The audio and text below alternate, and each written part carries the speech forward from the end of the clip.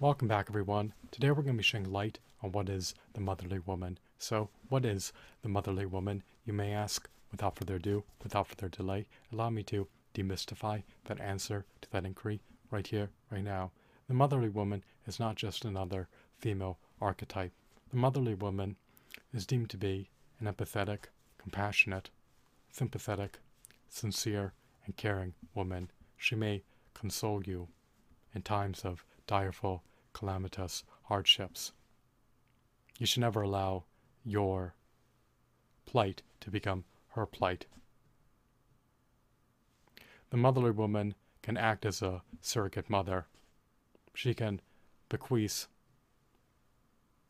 advice to you whenever you're in dire need of advice. Can she provide you with counsel whenever you're in dire need of counsel? It is predicated upon how knowledgeable she is. However, she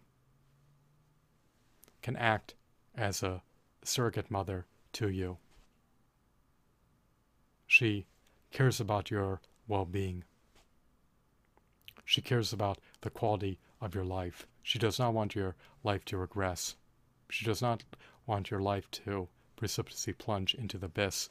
She does not want your life to go into arrears, metaphorically speaking. She wants you to thrive, prosper, and flourish. She wants you to actualize your latent potential and reach your higher aspirations and reach your overarching goals and manifest a prosperous, abundant, auspicious, blissful future for yourself into reality.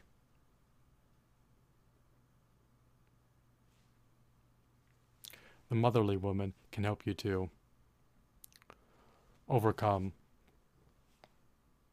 seemingly insurmountable challenges that you are encountering in your life. She can provide you with advice as deemed necessary to be able to thrust your life into a forward movement trajectory. You always want to make inroads towards unprecedented, profound success. You always want to be able to thrust your life into a forward movement trajectory.